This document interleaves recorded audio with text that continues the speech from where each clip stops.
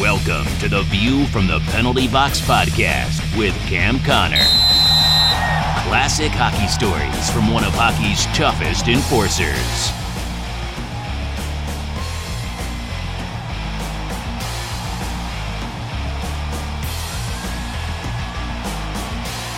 Hello everyone, this is episode 50, if you could believe it. I'm Cam Connor along with my son Chris. And what a perfect episode to celebrate our 50th one, because we're going to talk about that goal. And I think you said if you ever wrote a book, you would consider you'd be calling it That Goal? I was going to call it Cam Who. Cam Who, yeah. So finally, how many years has it been? 40 years? Yeah, it's been, over 40 43 years. More or less. And so Montreal Canadiens and Toronto Maple Leafs are finally meeting in the playoffs. A lot of attention has come your way for the goal that you scored.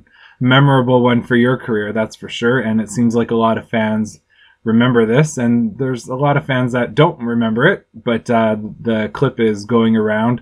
So this episode, we're going to talk all about that goal, what led up to it, your thinking, the reception after, that Dave Hodge interview. We're going to talk all about it. You've talked about it before in different episodes, but when you have 50, we don't assume that everyone's listened to everything. So this one will be a comprehensive episode, and I'm sure we'll cover topics that haven't been covered before. I have some good questions for you, Dad. So that's what this episode will be about. But every year we always make sure to get your Stanley Cup predictions. Usually we ask before the playoffs begin, but there's just been a few games already. So who do you predict to win the Cup this year? Well, I think that this is going to be the hardest year to try to predict who's going to win the Stanley Cup.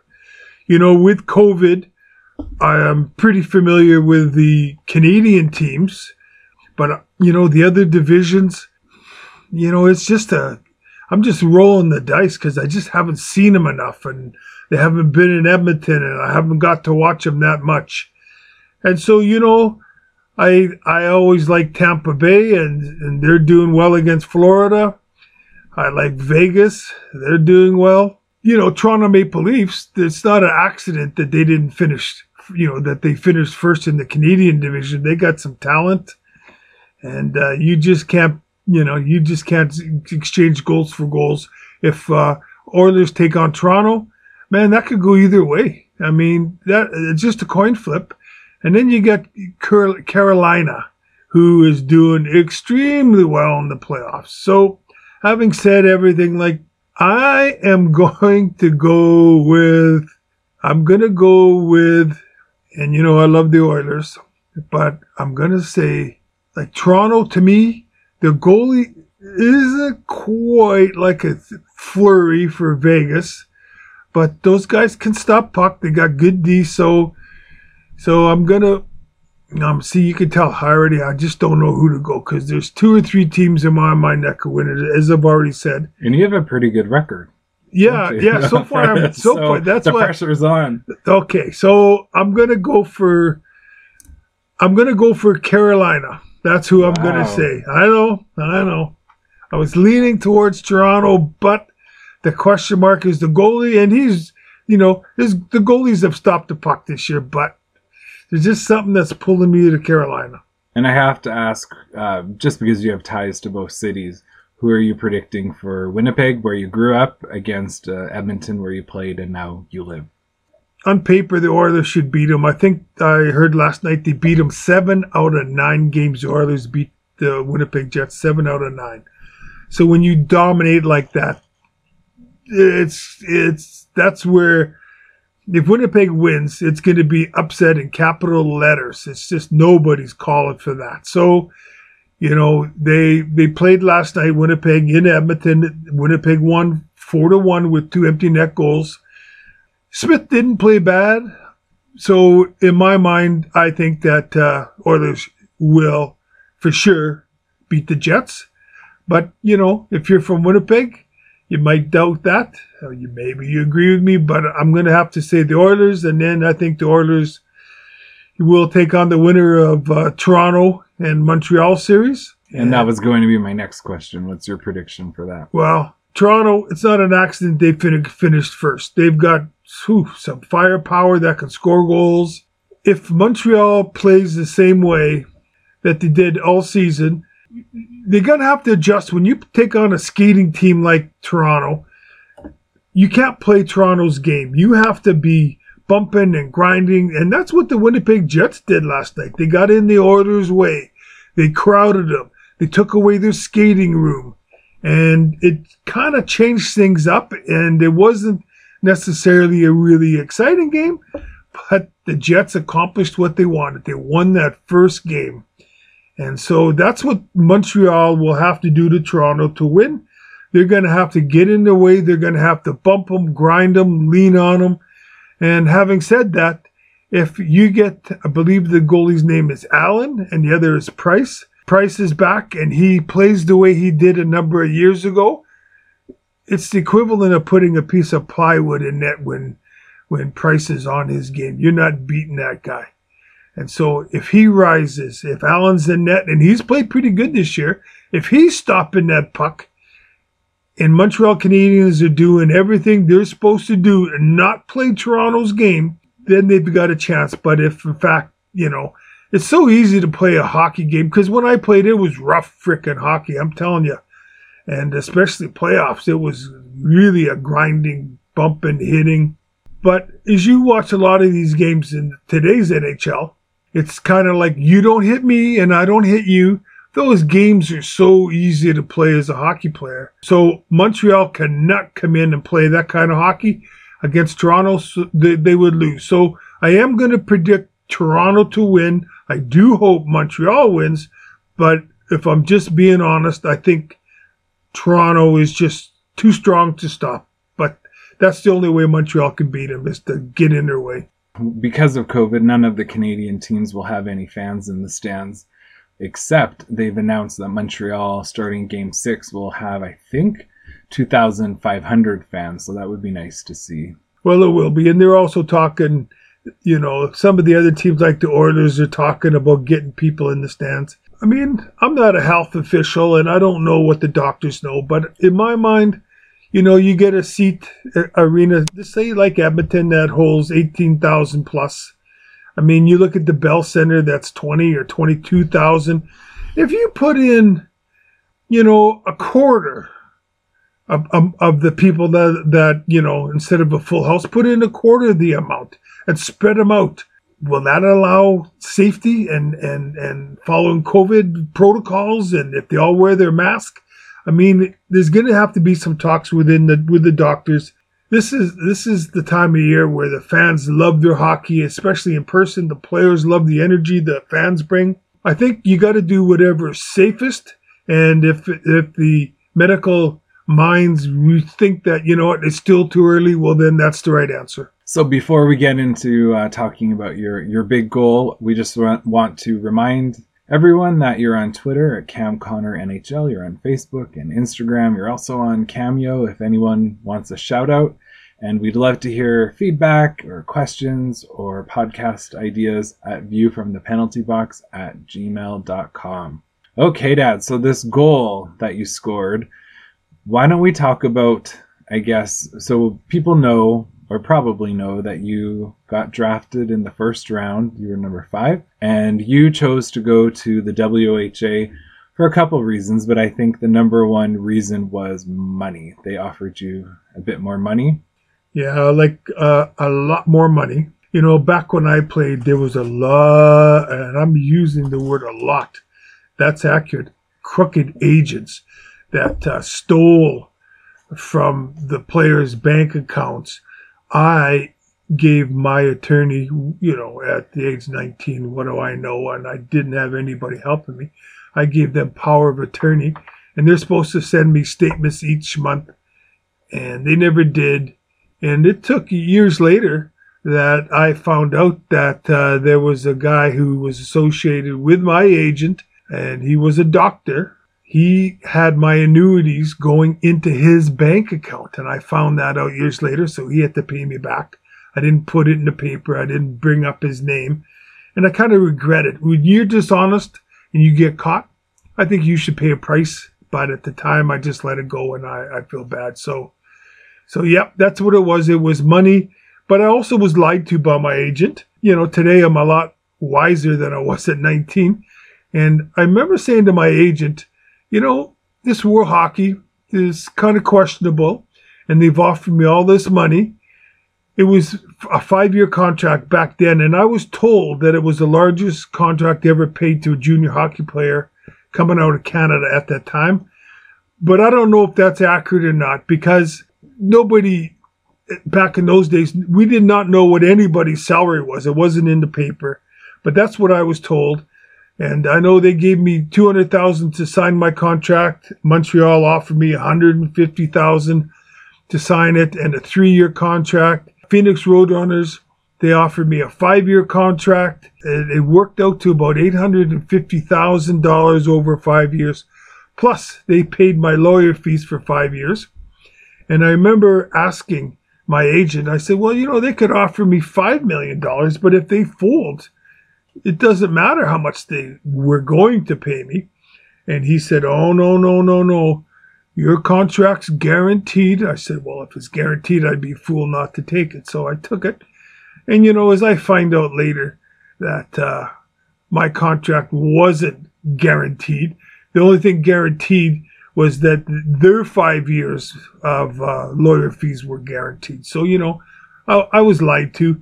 Today, I would say, oh, that's perfect. Show me in the contract where it says that. You know, you learn lessons in life, and I've learned many, but it's unfortunate that it seems these lessons always cost you money to learn.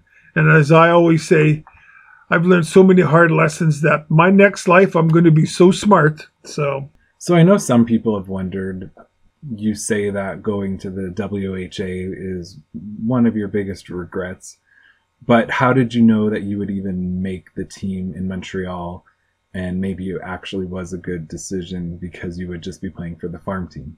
Well, you know, it really, that didn't enter my thoughts because, again, I was on what is called a one-way contract, and there's two-way contracts and three-way contracts. And what a one-way contract is that if I got sent to their farm team, that I still got paid the same money as I would have got playing in Montreal. So it wouldn't affected me dollars and cents wise. You know, I was told that if I signed with the Canadiens by Scotty Bowman, he told me, you're going to be on the Fleurs line. Now, I was 19 and naive.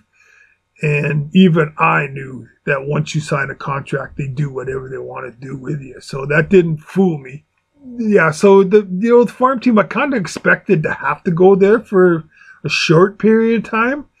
But if I went there and they kept me down there for 2 to 3 years, then I would have said, what a big mistake coming here. And for the people that are, you know, not my age, the WHA that Chris and I talk about was called the World Hockey Association. And it had teams in Canada and United States. And it was the equivalent of the National Hockey League. They lasted, I'm going to say, 7 years. And they paid the same amount of money, if not a little bit more, to the hockey players to get them to come out of wherever they were playing to get them into the World Hockey. And I think the World Hockey's ultimate goal was to be a strong franchises, and eventually, you know, to join the National Hockey League, kind of like the American Football League and the National Football League, you know, to merge. I think that was their goal. And so it was a very viable league.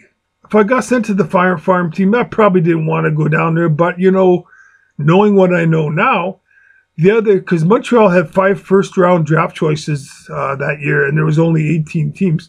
And the other 4 guys that got drafted in the first round by Montreal Canadiens, they all got sent to the farm team, which was Mario Tremblay and Doug Riseborough and Rick Chartres.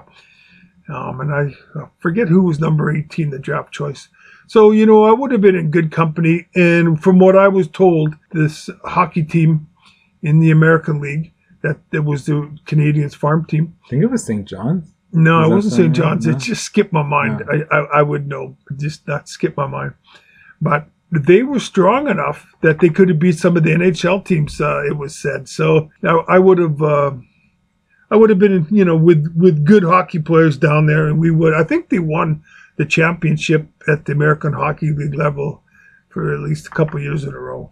So that didn't enter, Chris. I would be sent to the farm team. I would hope that I wouldn't be, but, I was in good company if I was sent down. So then you played 4 years in the WHA, and you returned to the Montreal Canadiens after the league folded, right? Yeah, that's correct. And so do you remember, what was the start of the year like for you?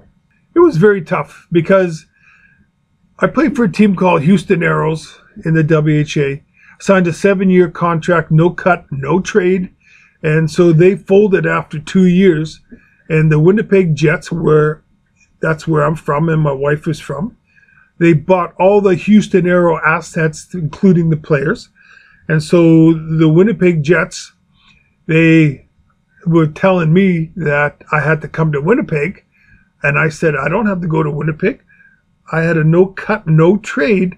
And by me leaving Houston to go to Winnipeg, that went against the contract. So I was a free agent. And they were fighting that and saying that wasn't true. And so they offered me $15,000 or $20,000 a year, a 5-year contract. Montreal Canadiens offered me a 5-year contract. And the Winnipeg Jets, who were still in the World Hockey Association, they offered $20,000, I'm going to say, a year more than the Montreal Canadiens. And I ended up, going to Montreal. Montreal told me in the, that summer, they said, well, where do you train after the season's over in Houston? I said, I go back to Winnipeg. And they said, well, we don't want you going back there because, there's going to be some legal challenges because the World Hockey says that you're still part of the World Hockey. I was told by the Canadiens that I could travel for 2 months in Europe, wherever I wanted to go, and they would pay the bills for the wife and I. And, as nice as that sounds, I took it so serious going to the NHL and going to Montreal Canadiens because I knew what a strong hockey team that I was going to, and I had to do everything in my power to make that team. And so I turned them down. I didn't go back to Winnipeg that summer. I worked out in Houston, and I know that I didn't have access to much ice time in the summer. And plus, by working out in Houston, I had my hockey stick in the World Hockey was an 1 3/4 curve. It was a big curve, and I could shoot with it. I learned how to handle the puck, and I shoot left, but I played right wing, and so you have to learn how to take a backhand pass on your backhand. And I only had about 1 or 2 inches at the heel of my stick, and that's where I had to grab my backhand. And I got to admit, sometimes around the net, when I went to lift the backhand puck into the net, didn't get it in the right spot, so I wasn't able to lift it, and it cost me a few goals. So all summer, I used that 1 3/4 hockey stick. I went to Montreal Canadiens camp, and because of this legal challenge, I couldn't skate with the Canadiens for a while. I think I could practice, but I couldn't play any exhibition games, and I certainly couldn't dress for any league games if I was still had this legal challenge about where I should be playing. I know that when finally the Canadiens said, okay, you've been cleared, you can play in the NHL, World Hockey's got no legs to stand on. And do you know what month that was around? I can't, Chris. Like you said, it's like 40 years ago, more. But that was during the hockey season. That was in the training camp. Oh, okay. Right before things started. So that put me at a little bit of a disadvantage. When I started practicing, I still used that 1 3/4 stick. Nobody told me, hey, you better switch that up. So it was like a day or two before the first exhibition game that I was going to be participating in. They said, well, and I knew it. I had to, because NHL, they only allowed you up to a maximum 1/2 inch curve. And when you've used an 1 3/4, I look at a 1/2 inch curve on my blade of my stick.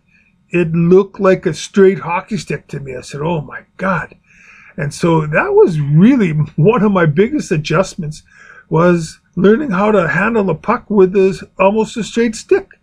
And so I do know, I remember one exhibition game, I got in behind the Boston Bruins defense. I got a breakaway pass, I took it on my backhand and it bounced off and into the corner. Like, it was embarrassing. But it took a while to learn how to use that curve. After you use it 2, 3, 4 months, it's starting to, to feel the way it should feel when you get a puck on the stick. So do you remember who welcomed you to the team? Was there someone that stood out of the players that was overly welcoming? Well, honest to God, I do remember, the one thing I do remember, like, all the guys came up and introduced themselves, but I didn't know who was who other than a few of the name guys. But the other guys, they all came up and introduced themselves. And I remember I've always had high blood pressure, but it wasn't really brought to the forefront until I went to Montreal's training camp, and they give you a bunch of tests, and one of them was, the doctor measures like your blood pressure. And so the doctor took my blood pressure and he said, wow, this is really high. He said, come back in half hour. So I come back in half hour and he said, this is still really, really high. He said, are you just excited to be here with all these famous Montreal Canadiens? And I said, maybe. And so I came back again. And so he said, you're just too young to put you on blood pressure pills. So I went my whole career without blood pressure pills, even though my blood pressure was sky high. And so obviously today I am on blood pressure pills and feel good. My blood pressure is manageable now. But yeah, they all came up, Chris. Again, Montreal had a great team, great bunch of guys. Honest to God, they were. They were a powerhouse team, and I'll never forget them. And was Scotty Bowman welcoming at first? No. Never? No, Scotty. The first day I walked in, and I weighed 205 pounds, and it would fluctuate between 200 and 205. And I walked in the dressing room, and I met Bowman when I was 19 because Montreal flew me into Montreal to take a look at the city when they were trying to woo me to sign with them instead of going to World Hockey. And I remember Bowman took me to Montreal Expo baseball game, and he went out for, my mom and dad came, and we went out with Sam Pollock for supper that night, and Sam was a wonderful, wonderful man. So Bowman saw me when I was 19. And so when I walked into the dressing room, Bowman looks at me, and he just said, is this as big as you are? Like, that's the exact words. And I felt like saying, no, I'm actually bigger, right? Like, what am I supposed to say? That's what he said to me. So I guess because, I got a lot of penalty minutes and I could fight, and he thought maybe I was a 210 or 215, like, I don't know what he thought. But do you think he held a grudge because you didn't sign with them? Well, you know what? I would hope that he didn't, because when Bowman he told me that he'd get me when he phoned me, when he found out I was going to World Hockey, he said he'd get me 200,000 more. Just stay on the phone. And I told him I couldn't. He said, well, you told me you didn't sign with Phoenix. I said, well, I didn't. He said, well, then you can. I said, but Scotty, I appreciate you getting me 200,000 more, but I gave him my word. And he said, that doesn't matter. He said, legally you didn't sign. Now, how could he be mad at me when you honor your word? Like, that's, a lot of people don't. Some people do. I'm a man of my word. I always have been. And I was very proud at 19 years old. I could have made 200 grand more, but I stuck to my word. But Bowman treated me pretty nasty. And, some of the things when I look back at training camp, for example, I remember we were in Buffalo, and there was an exhibition game, and I come out of my hotel room, and I'm walking down the hallway, and Bowman's coming towards me in the hallway. And even if you don't like somebody, you say hello. So, I said, hello, Scotty. And he looked me in the eye, and then he looked at the ceiling, and then he walked right past me, looking at the ceiling of the hallway without saying hello to me. Just walked by me, and I remember saying, man, I guess he doesn't like me. And so he was pretty nasty to me all year. He never once the whole year ever gave me a pat on the back or said anything positive. And I know, and I've said it before, and I think most people, you do a lot better with positive reinforcement than negative. And so that was just, he won Stanley Cups, and, maybe other guys appreciated him, but I know when I was there, he didn't really get on like the Cornways or the Lemaires or the Robinsons or the Savards or any of the superstars. He would take it out on the foot soldiers. And I was one of the foot soldiers, so all his negativity came towards me and Rick Chartrand and Pierre LaRouche. He was just nasty. He'd have this scowl on his face every time he talked to me. And he'd ignore me. And so it just wasn't a good environment. And I might just add, after about 2 weeks having Bowman, because the coach I had the year before in the World Hockey, his name was Bill Dineen.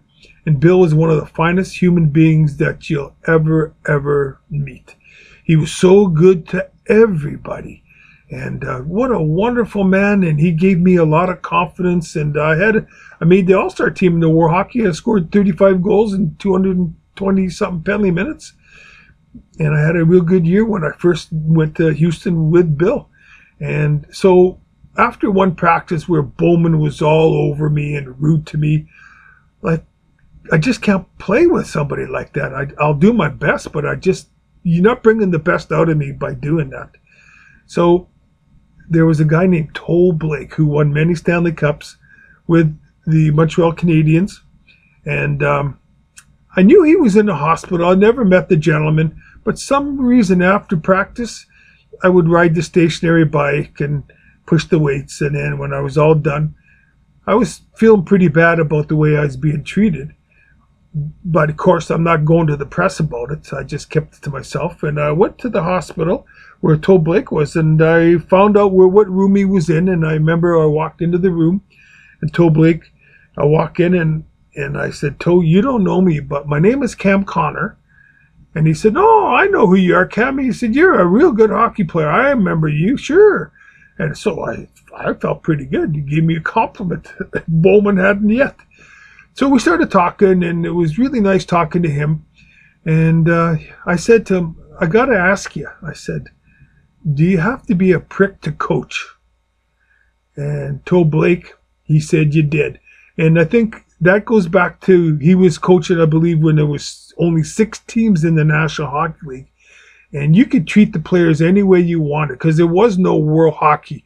There was no rival league the players could go to. There was no hockey in Sweden or Finland or Russia. You had the National Hockey League, or you went to their farm team in the American Hockey League. You had no options. And so that's just, I think, how they were.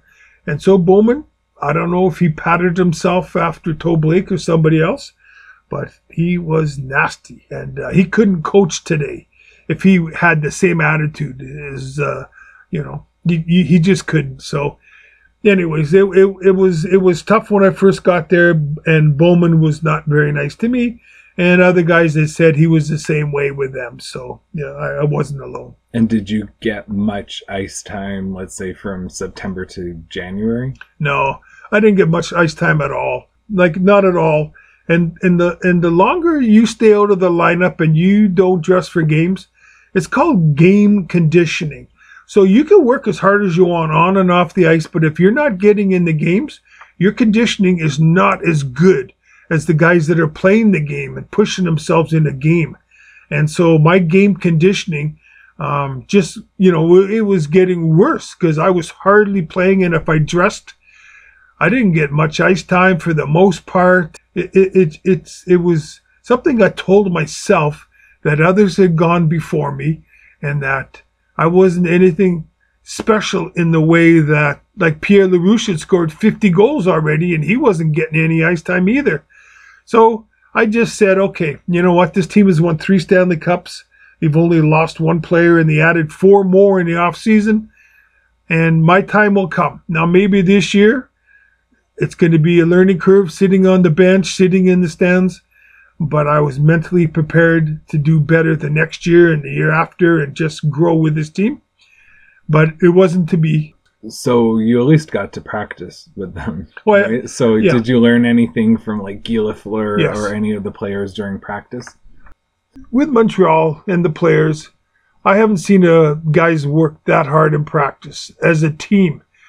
the superstars gave it everything they had, every practice. And, we bonded as players on and off the ice. We hung around together. In units of 15, 18 of us would go to beer together. And so there was a lot I learned about the word team. The older players in Montreal, they were leaders and they passed the torch to the younger players. And going to Montreal, it was like going to hockey school with all those role models and just seeing the effort that they put in. And they didn't bitch or moan when the practice got hard. Some of the other teams I played for, not many guys, but some would bitch and moan and say, you've worked as hard enough and start, moaning, but not Montreal. They all worked hard, and it wasn't an accident that the talent was brought out of them and that they won so many Stanley Cups. Do you remember who your assistant coaches were? And back then, how many were there? We had one. His name was Claude Riel. He had a shot at coaching the next year after I left. I think Bowman left, and he went to, I want to say, Buffalo. So Claude Riel, he coached the team, but Claude didn't have, I don't know if the word was the style or the presence behind the bench that it took. And so I believe he only lasted 1 year in that role. And when you're, I guess, you're not being benched, but you're not getting playing time, do you feel like a member of the team still? Yeah, and that's where the guys come in. They didn't treat me any different. When I scored my double overtime goal for Montreal against the Leafs, when I scored that goal, the players were so happy for me. So, I felt like a member of the team. I was there all season long. I traveled with the team. Every practice, I was at every practice. I was at every game. I was in the dressing room between periods. And the players treated me as an equal. And I always thought myself as an equal, because other teams I played for, when guys weren't dressing, you didn't think anything less of them. Yeah, I always felt like a member of the team, for sure. And it was the guys. Credit to the guys. They made me feel that way. And when you did get to play, was it because someone was injured? Was it because the team that you were playing was extra tough? What was the rationale, do you think? I think that, I think it's all the above, Chris. I only got into 23 games, but I think that, and I don't remember, but I know the 23 games I got in during the league, I didn't get a regular shift, right? I didn't get a regular shift. Yeah, quite often, if we're playing a tough team, I'd be dressing.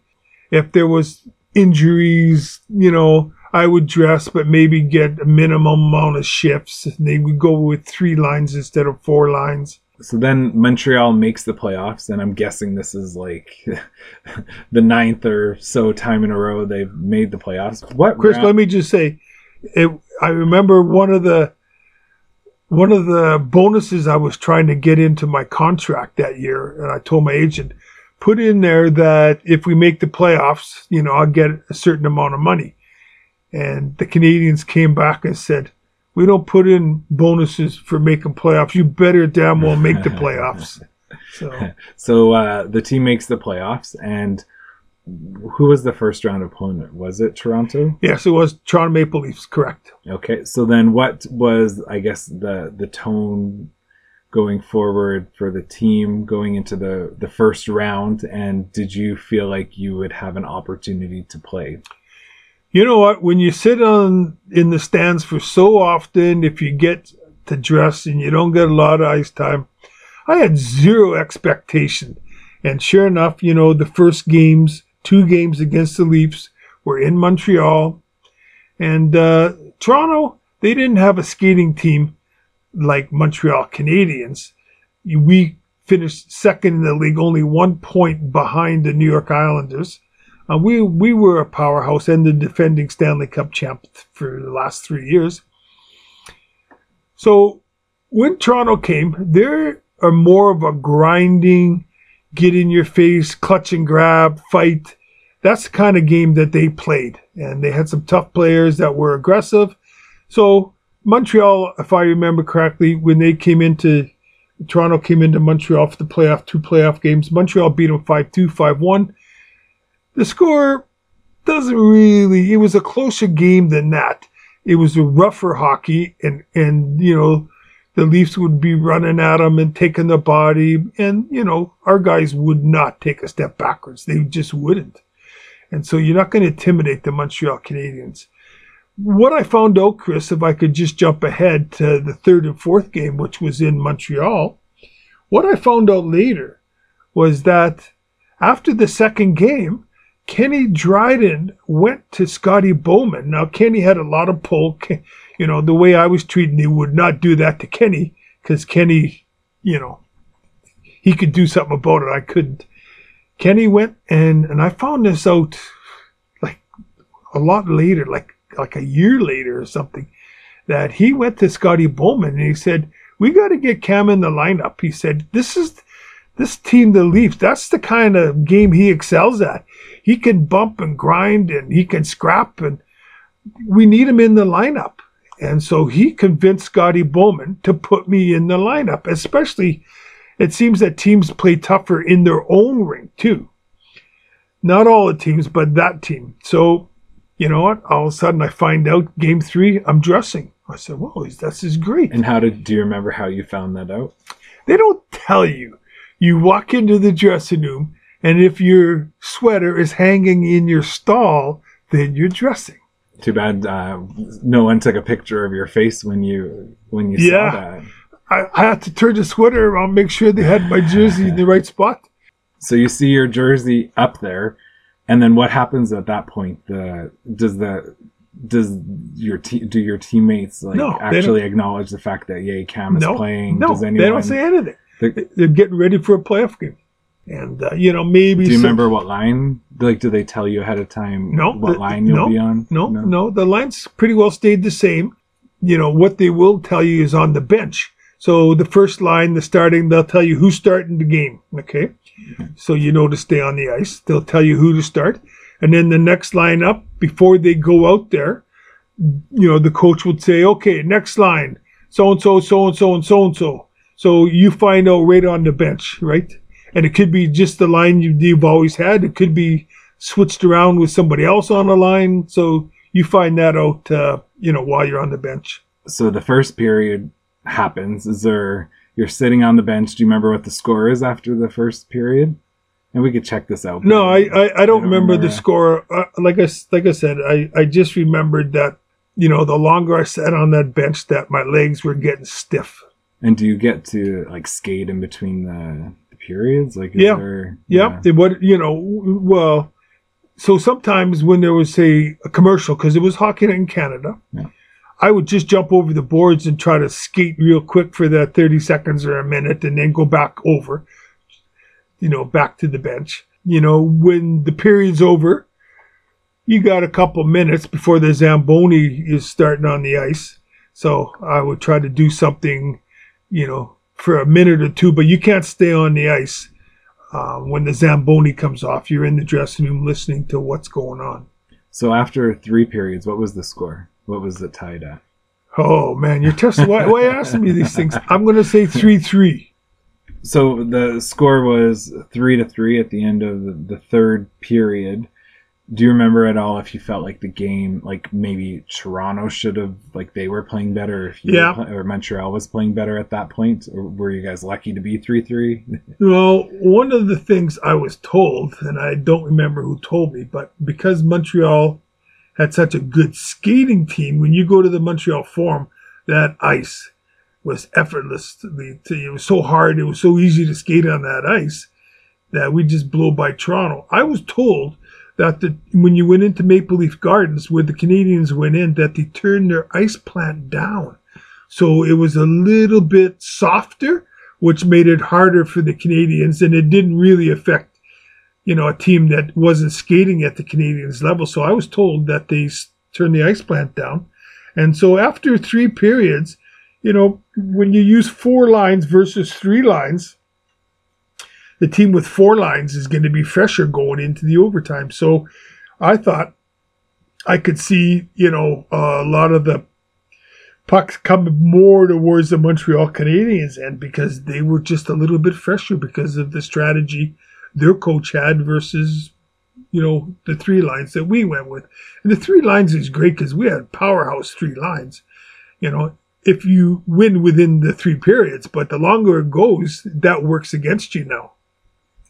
And I'm just reading here that it said in the first period, the Leafs had the best scoring chances, including 4 in-close tries by Paul Gardner twice, Dave Hutchinson, and Rocky Saganayak. Yeah, that's right. And it says, plus a shot by Ian Turnbull that beat Canadian goalie Ken Dryden but bounced off the post. So were you playing in the first overtime, or did you go into the second? No. I was a cheerleader the first overtime. So then second overtime comes, and then how did you know you were, like, what did Scotty Bowman or what happened? Well, I just, you're sitting on the bench. Now, this is going into period 5, and I've done everything that I possibly can to try to keep my legs, as loose as possible. But I'm not expecting to play. I mean, I haven't played so far, which I was disappointed. And Bowman, I just looked down the bench. He's standing behind the bench, and he could tell that our players were tired. They were really tired, right? Yeah. So I seen him looking back and forth, and I had this feeling, I didn't know what was going through that head of his. And then he said, Cam, get on the ice. He said, don't overdo it. And I'm just laughing to myself, So I'm thinking he doesn't have too much confidence in me. So that was my only shift. And it came, I think, I'll say halfway through the... Well, I think it said 5 minutes into the second overtime. Okay. So do you remember who was on the ice with you, even a couple players? Yeah, I do. The only reason I remember, Doug Riseborough passed me the puck, and I think it was Serge Savard who intercepted it or took it away from somebody in the center ice zone, and he gave it to Riseborough. But, I had never seen that overtime goal probably up until a year or 2 ago. I'd never saw it. And so when I did see it, I noticed Rick Chartraw was on the line with us. It was Rick Chartraw. And Rick hadn't been getting a lot of ice time either. And Doug Riseborough, who played regular, he was the centerman, and I was playing right wing. And that was the most comfortable I was playing right wing. But when I got to Montreal, I said, I could play left or right. And I got a lot of, when I did get the scrimmage and play, I was on the left side, and I know I'm much better on the right side. So anyways, I got to play right wing in the overtime period. How were your legs when you got on the ice? I can honestly say, looking back, that they would have been a little bit tight. But I also know when your adrenaline's running, if I had to go up and down the ice, on one shift, the legs would have got tired real quick. It takes a while to get the legs working properly. But I wasn't out there all that long. There was a face-off in the Leafs end, and I ended up coming out to the center ice area. And then in Montreal, that's one thing they teach you, is when there's a turnover. So when the other team has the puck, you're playing that way, that the other team's got it. So you pick up your man, you start coming back to your own end. But the second we get the puck, you turn on a dime and start taking off in the other direction, like immediately. Well, that practice just kicked in. When there was a turnover, as soon as I saw that, man, I started going the other way, and the puck could go a lot faster than anybody can skate. Serge Savard headed up to Doug Riseborough. There was Dave Hutchison, who was a big, tough defenseman. He was a little more towards Doug Riseborough's side. Doug Riseborough, he headmans it to me, and I'm coming in on the goalie, with Hutchison coming in from the other side. So I really did feel that with me trying to get towards the middle of the net, that he was going to take my head off. But as it worked out, he didn't. So I came in on my backhand, and because I had sat on that bench for so long and watched Paul Matier, he was a goalie that wasn't very big. So he just didn't stand there and use his angles. He would charge out of the net. He'd skate out of the net. When you went to shoot the puck, you put your head down to watch the puck as you shoot it. And he would charge out of the net when you put your head down. So I saw that time and time. He's pretty consistent doing that. And so I just told myself, if I get my chance, I'm going to come in, put my head down, fake my shot. I know he's coming out of the net, and then I will just curl around, and I should have an empty net by theory, right? Well, it played just like I saw in my mind. I came down, I had it on my backhand. I come in, and I was trying to fake my backhand. So I put it on my backhand, and knowing that Palmateer was coming out, and then I went to take it from my backhand to my forehand, but the momentum of the backhand to the forehand pushed the puck forward, I guess, and I lost it. And it didn't end up on my forehand, but it went between Palmateer's legs. And, he didn't have a stick on the ice. If he had a stick on the ice, then, the puck wouldn't have gone in. But he was trying to move because I was moving away from him with the puck. So he opened his legs up, he took his stick off the ice, and the puck went right through his legs. So I was very grateful that I scored. And it wasn't the prettiest goal. And I've got abused, and you're going to talk about Dave Hodge a little bit later. Yep. And so I got abused for that goal bad. Do you think that you understood how Palmateer played because you got to watch him from the bench and from the press box or the stands? No, no. It was like, when they played 2 games in Montreal, I can't say that I really took that in. I just don't recall, though. But I do know, sitting on that bench at ice level, I had a front row seat, and that's something that I picked up on. He did that every single time. And so I knew he's coming out of the net, and if I played my cards right, I should be able to give myself a pretty good scoring chance. Palmateer said a few things, but one of the things he said was, if that guy had shot the puck, there was no goal, but he lost it and it beat me. Do you think that's true? If you shot the puck, it wouldn't have gone in? Well, I knew he was coming out, so I never had any intention on shooting the puck. Maybe he would like me to do because he's taking the angle away. But I knew he's taking the angle away, so I would say, why would I want to shoot the puck? I never had any intentions of shooting it. And if I didn't lose the puck, I still would have scored. I really believe that because I would have had it from my back into my forehand, and he's laying on his back now. I would have had an empty net. I really believe that. Okay, I lost it. Yep. Went through his legs. Yep. He couldn't get it. Scored. Okay. But I had no intentions in shooting it. And if I didn't lose it, he wasn't quick enough to stay with me. I would have had an empty net. Guaranteed it. And I wonder if it was just like a slap shot that you scored, if it would be such a memorable goal. Oh, right. Well, that's true. There's a story behind it now. No, you're right.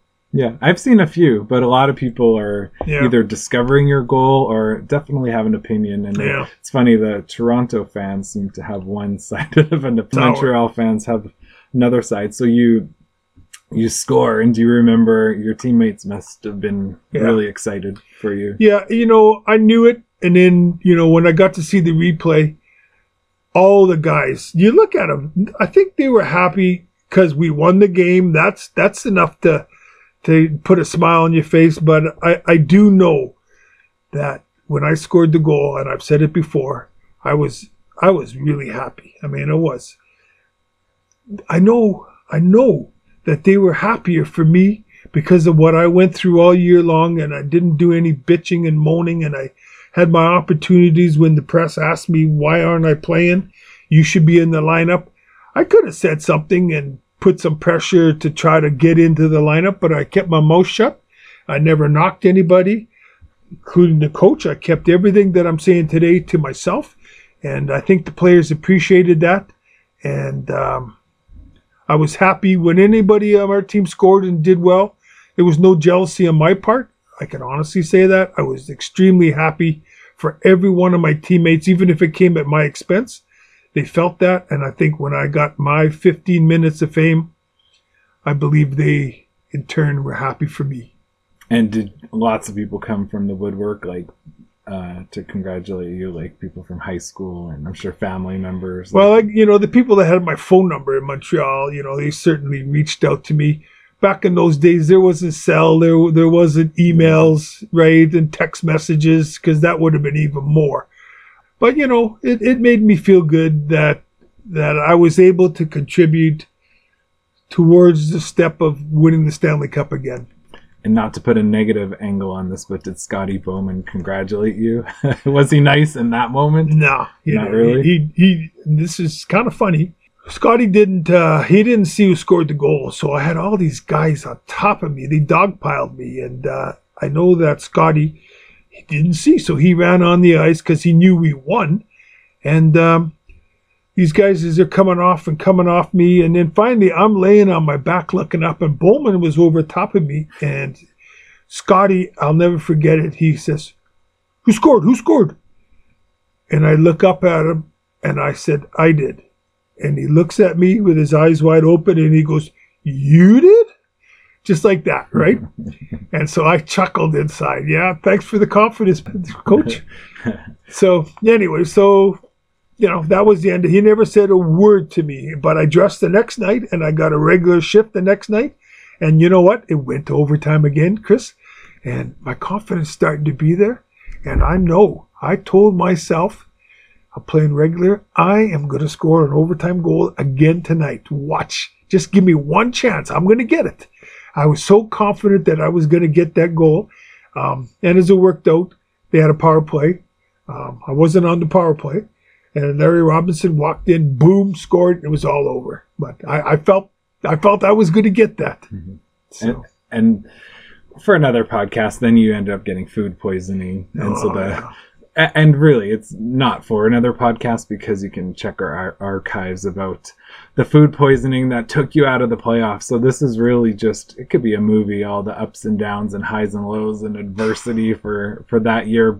I guess speaking about the Dave Hodge interview, and the reason why we could bring it up is because it's on YouTube and people send that to you all the time. People comment, and if you haven't watched it, you could search on YouTube. I'm sure it's on your Twitter as well. So was that interview directly after the game? Because you're still in your equipment, I think. It was the next day. Oh, okay. Because the game didn't get over. I mean, I didn't get out of Toronto Maple Leaf Gardens until midnight.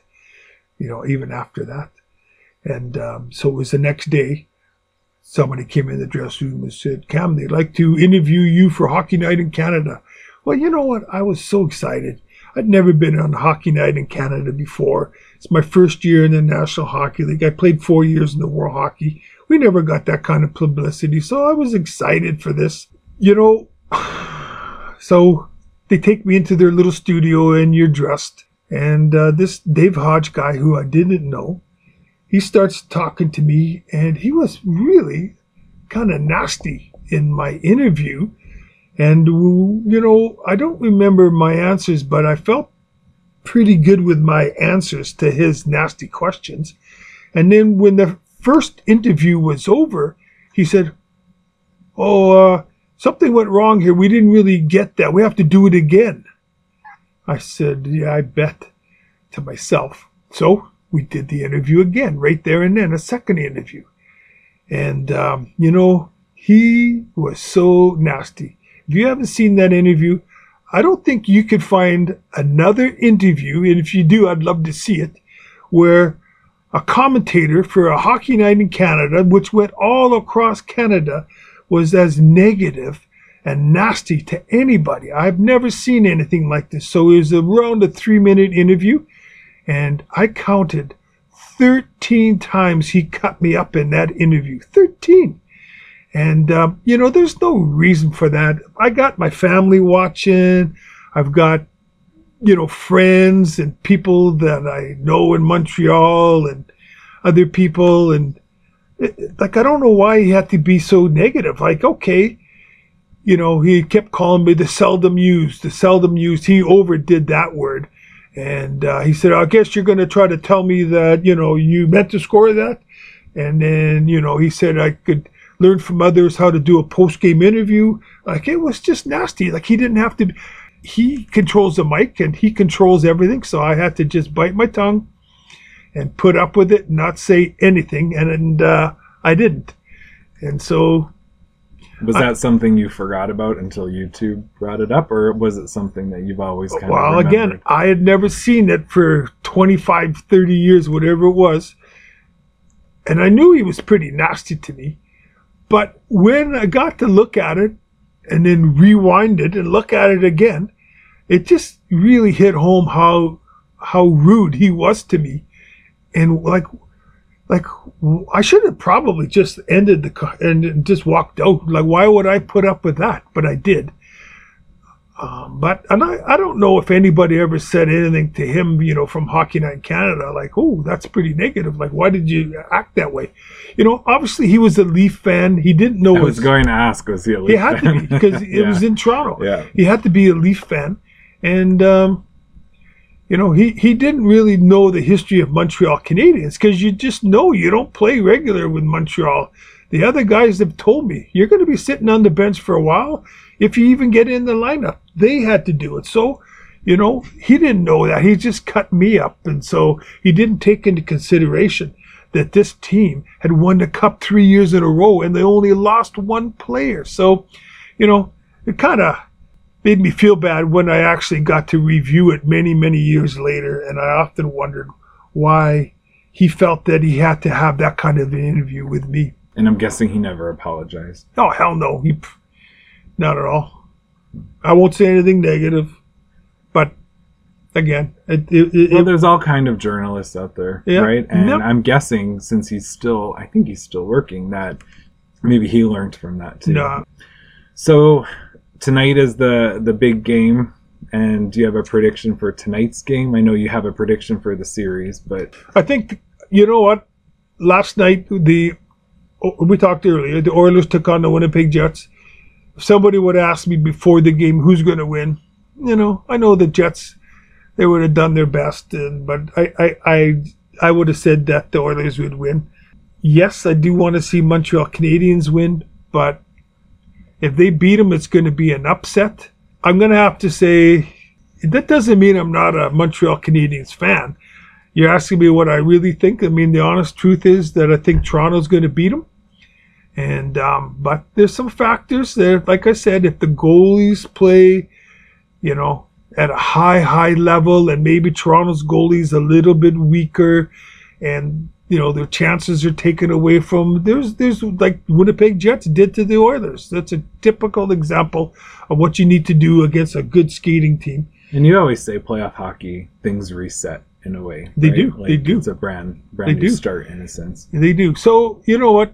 I'll just because you put me on the spot, I'll say Toronto will win tonight because it's in Toronto.